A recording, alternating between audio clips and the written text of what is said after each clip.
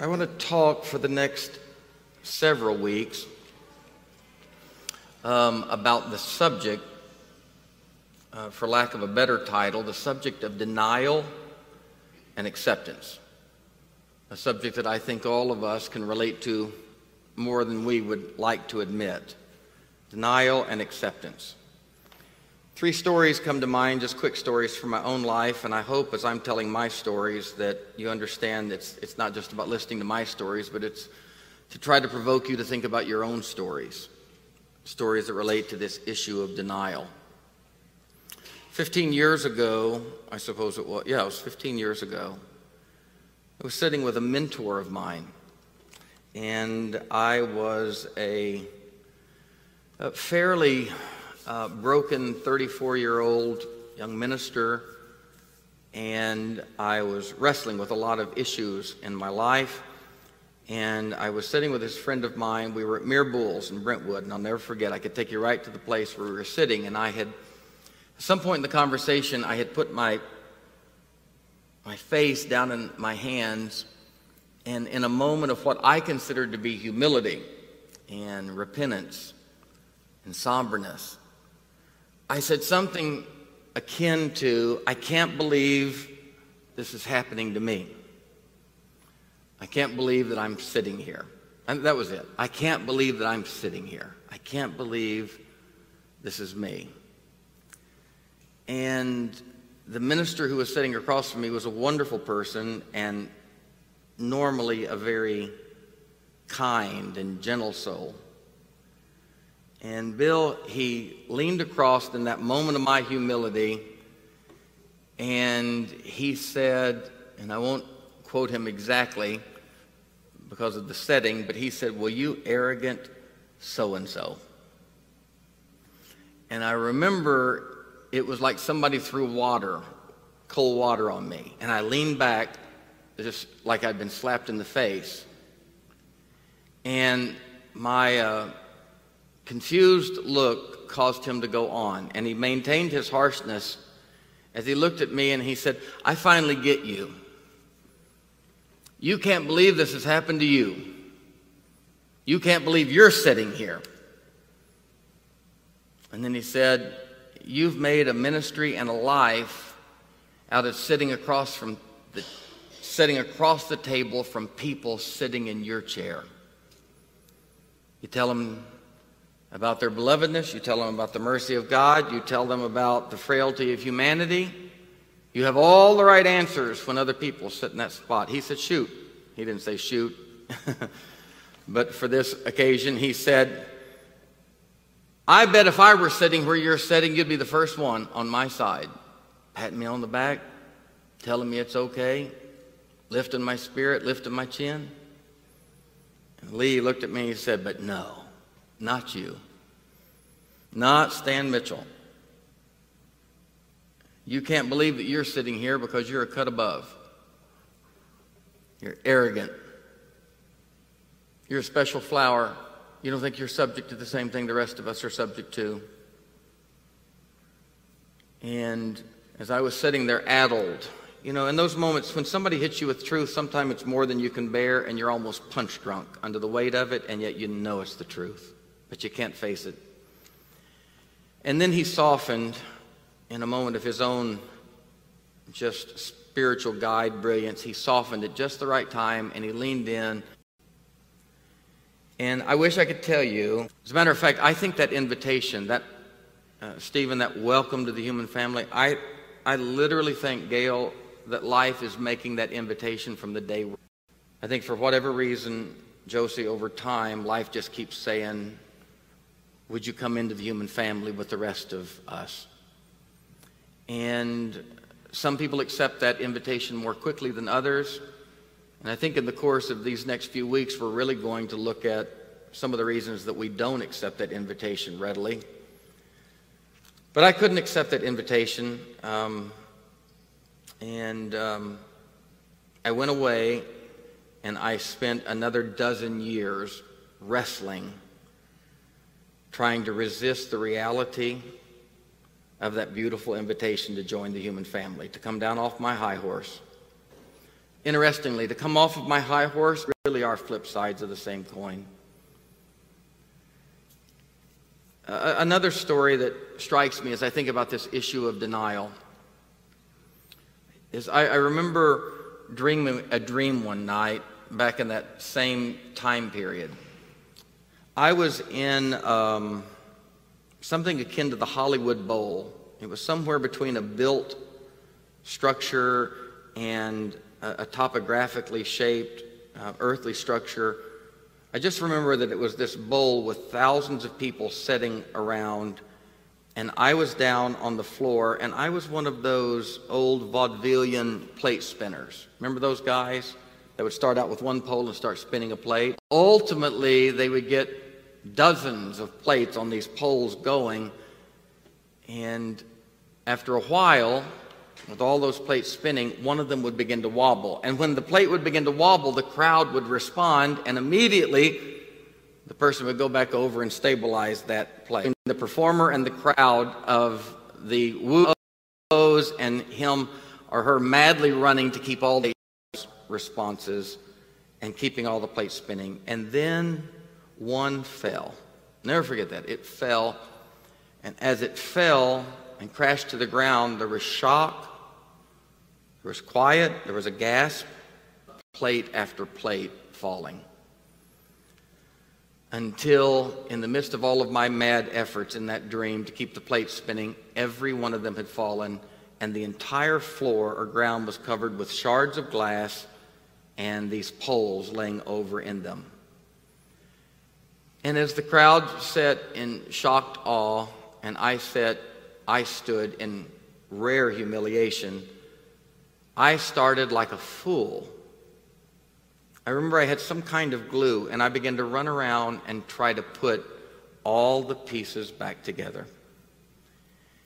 And the crowd watched until finally, in their disgust or embarrassment, they just began to filter out. I remember I'd get some of them wetly glued back together and put on a pole, and it was pitiful. And when the room was empty, and I was bloodied, and there was no more reason to attempt, I remember a presence came in, and I don't remember there being like a visual. I just remembered it was something akin to what I knew as Jesus or what I knew as God, but a presence came near me and came right to my right as I was there slumped in the middle of this dismay. And as I was bleeding out, the presence did not engage me verbally, but I said to the presence, which I now believe to be God, I said to the presence, try. As I looked at all the shards of glass, this has never been your life. And I was trying to put back together something that had never been my life. I remember I woke up from that, and this is not your business. This is between me and sponsors and therapists and spiritual directors and pastors. This is my own work. But I remember that 12 or 13 years ago, I woke up and immediately knew what that dream was telling me. And in that moment, change of mind, and the Bible says that God gives people a space to repent. Dwayne, when they've gone through the 9th rehab, some people say, well, they've been through 9 rehabs. I think, maybe it takes 9 rehabs.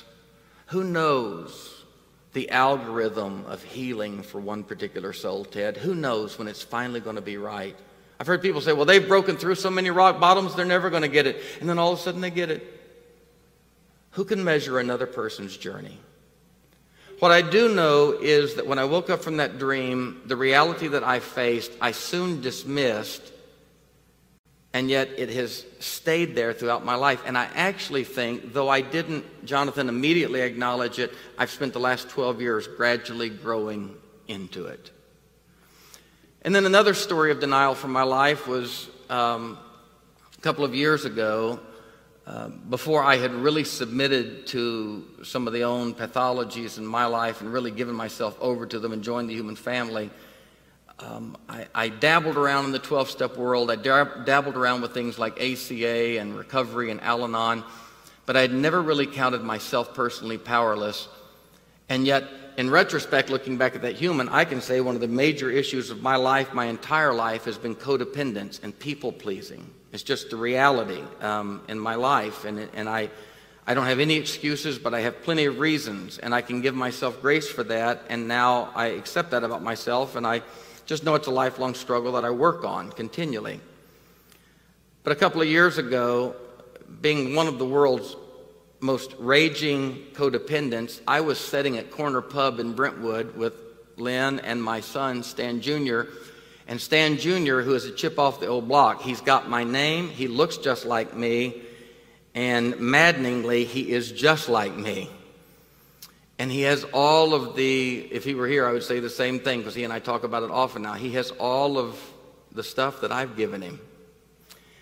And we were sitting there, and I was talking to him that day about his own journey that I was watching him really take with codependence and people-pleasing. And I'll never forget this moment. I didn't process it then, but in retrospect, it's shocking. We were sitting there, and I had just laid out for him analytically, and my son was in a vulnerable moment, and I said to him, well, son, I've been pastoring a lot of years, and I've been sitting with a lot of people, and I've sat with a lot of codependents, and just through sitting with them through the years, I've learned a lot about it. And Lindsley, who thought I was about to say, well, son, I've been wrestling with this my whole life, she leaned in, and as I responded, well, I've been a pastor, I've said a long time, she nodded her head and said, denial. You know, words have nuance, and words have a lot of definitions. And often the definitions of words, you look in Webster's and there are like 12 meanings for a word. Often those definitions share borders. And sometimes we're communicating about a particular experience, because that's what I want to turn to.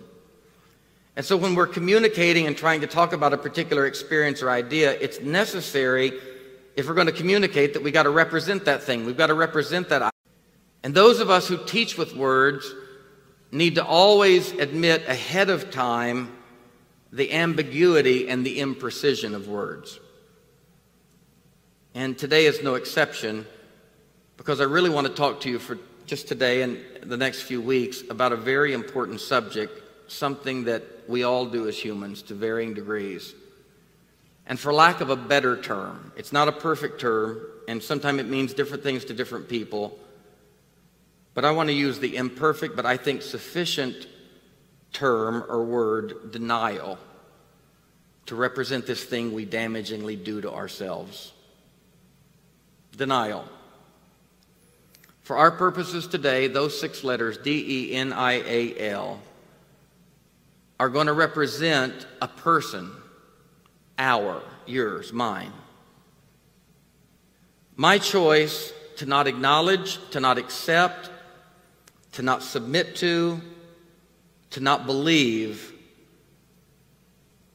Denial is my choice to not submit to not acknowledge, to not receive something that is indeed true is indeed true. Denial is when I look at something that absolutely there's no way around, but I choose to get around it. Some people call this action avoidance. Some people call it avoiding or burying our head in the sand. You know, the proverbial picture of the ostrich. The reality is there is no depth to which you can bury your head to make the reality around you go away. Some people call it evasion. Some people call it psychological procrastination. Denial.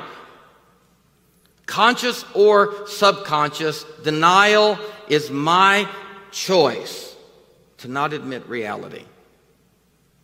Now, in this sense, denial is not the thing that we call unawareness. Talking about denial one time, and somebody said, well, you know, lack of awareness. As a matter of fact, by virtue of its definition, denial carries a lot of angst. Denial carries a lot of energy. Denial actually admits that something has been seen, because to deny something admits that that something is there. Something, please, it's when I see it. But awareness is something gets intellectual about it. Somehow, I remember he stopped and he looked at it.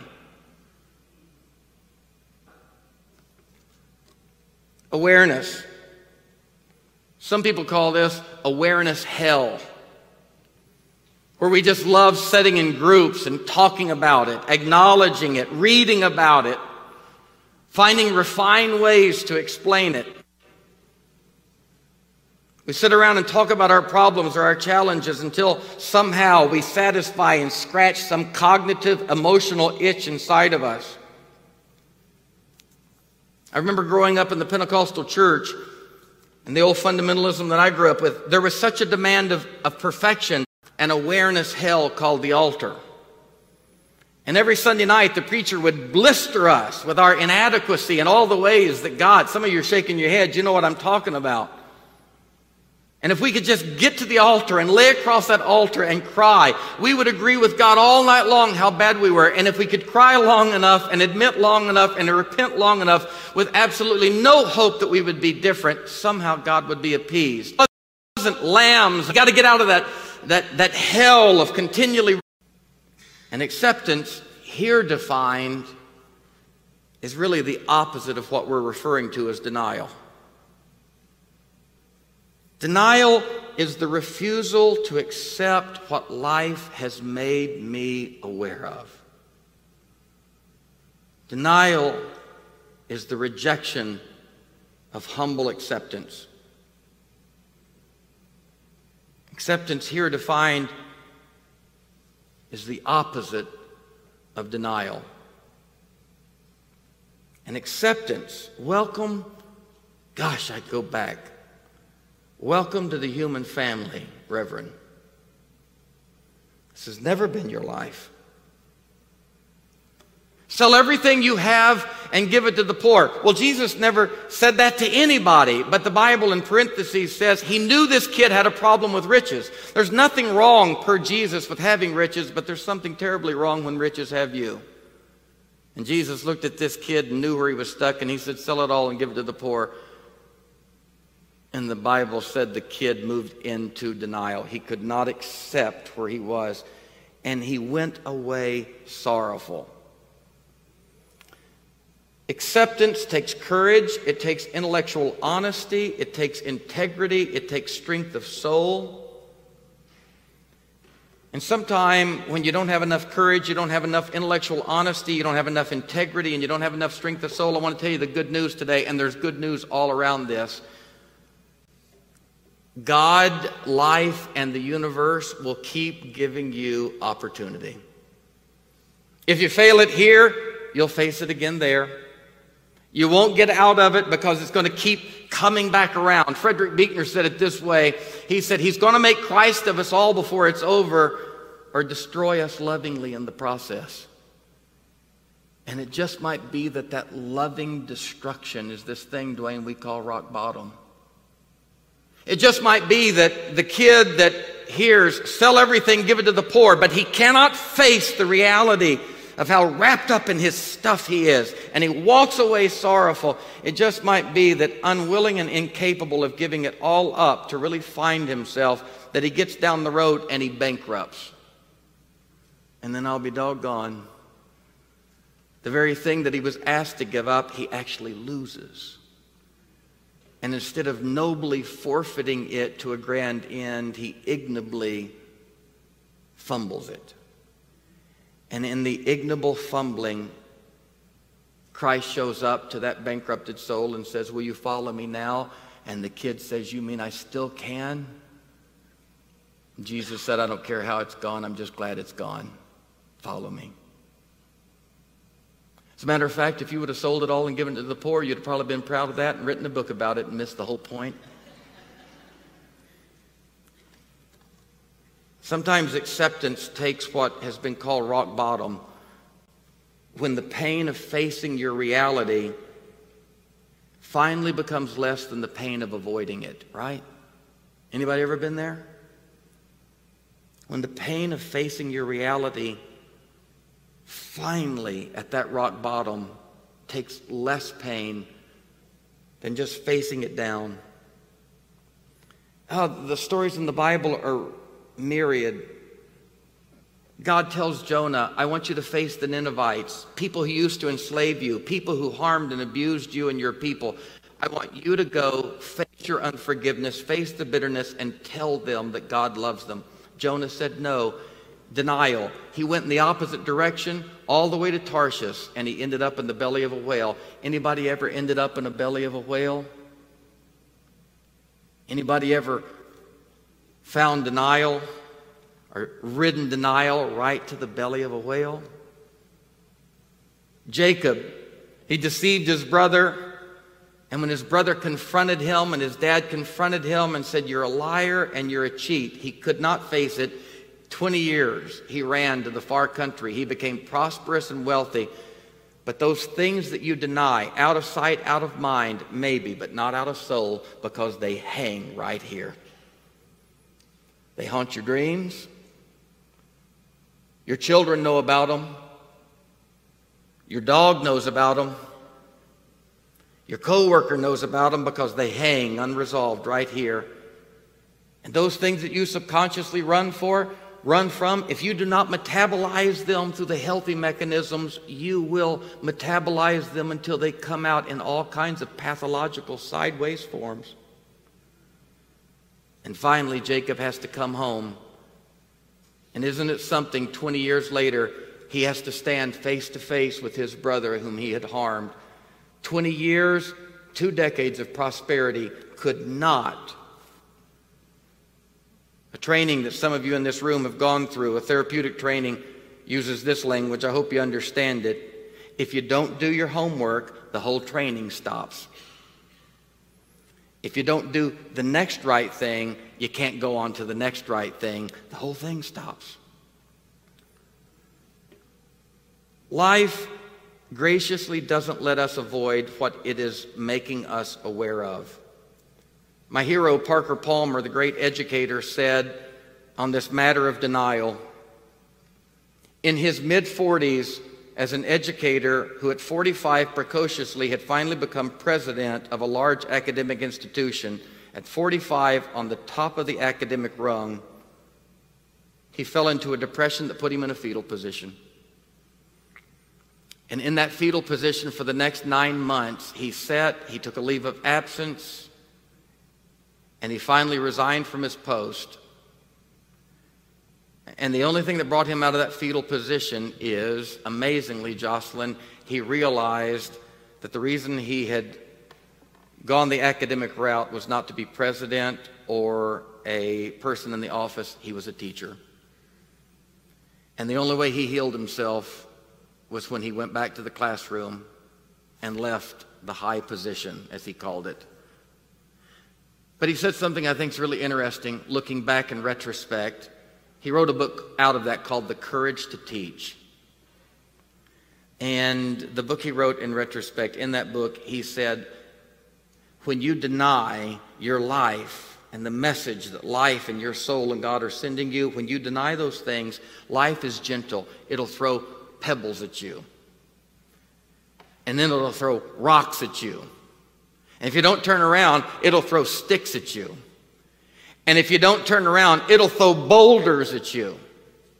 And Darren, isn't it the truth? If you don't turn around, and if you don't admit what life is telling you, it'll finally drop a nuclear bomb on you.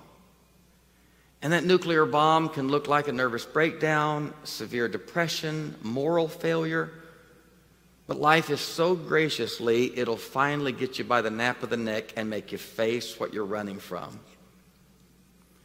And that's why the old Upward Bound people said in their famous motto, if you don't get out of it, or if you can't get out of it, you better get into it, because what you refuse to get into will get into you.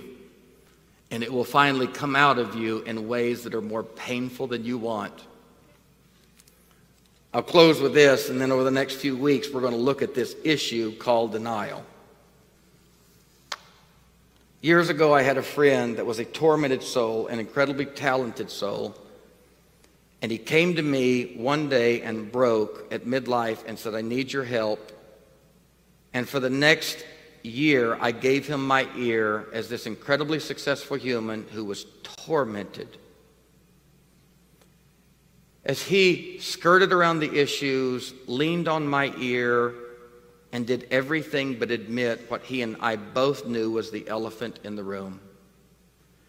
After a year of that, I realized he was not going to yield, and I asked him if he would just go away to this long therapeutic process. I had been through it, and I asked him to go away, and he said he would. He submitted, and shortly before, just days before he was to go, and I had so much hope for him in that, I'll never forget, he called me, and he was crying, and all he could say was, I'm not going, I'm not going, I'm not going. And I said, stop, meet me. And we met at a Starbucks or a Panera, and by the time we got there, his tears had dried up. He sat across the table, and he looked at me, Sandy, almost angry.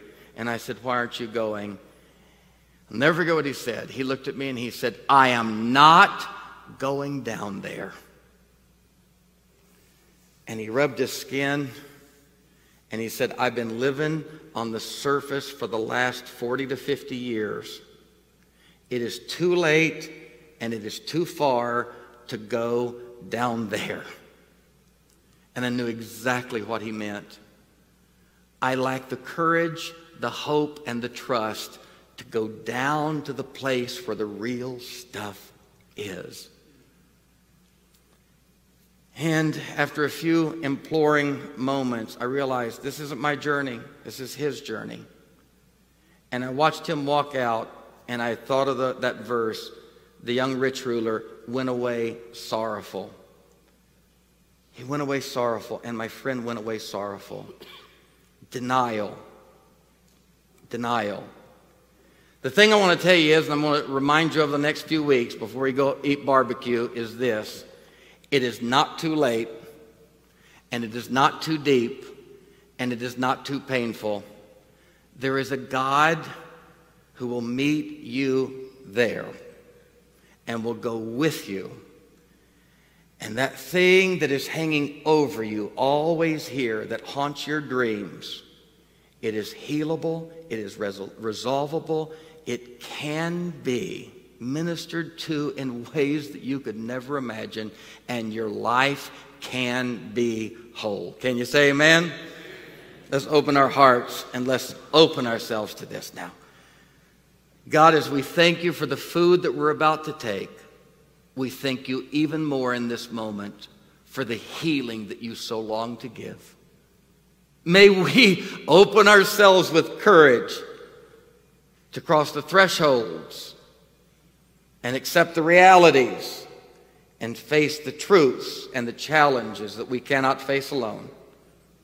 May you buoy us with hope. May you strengthen us with trust. And may we be good together as we go into these places, these scary, scary places, not alone. Thank you for the gift of acceptance. We pray in Christ's sweet name. And God's people said, amen. Now, let's eat some barbecue and celebrate 14 years as a church called Grace Point. God bless you.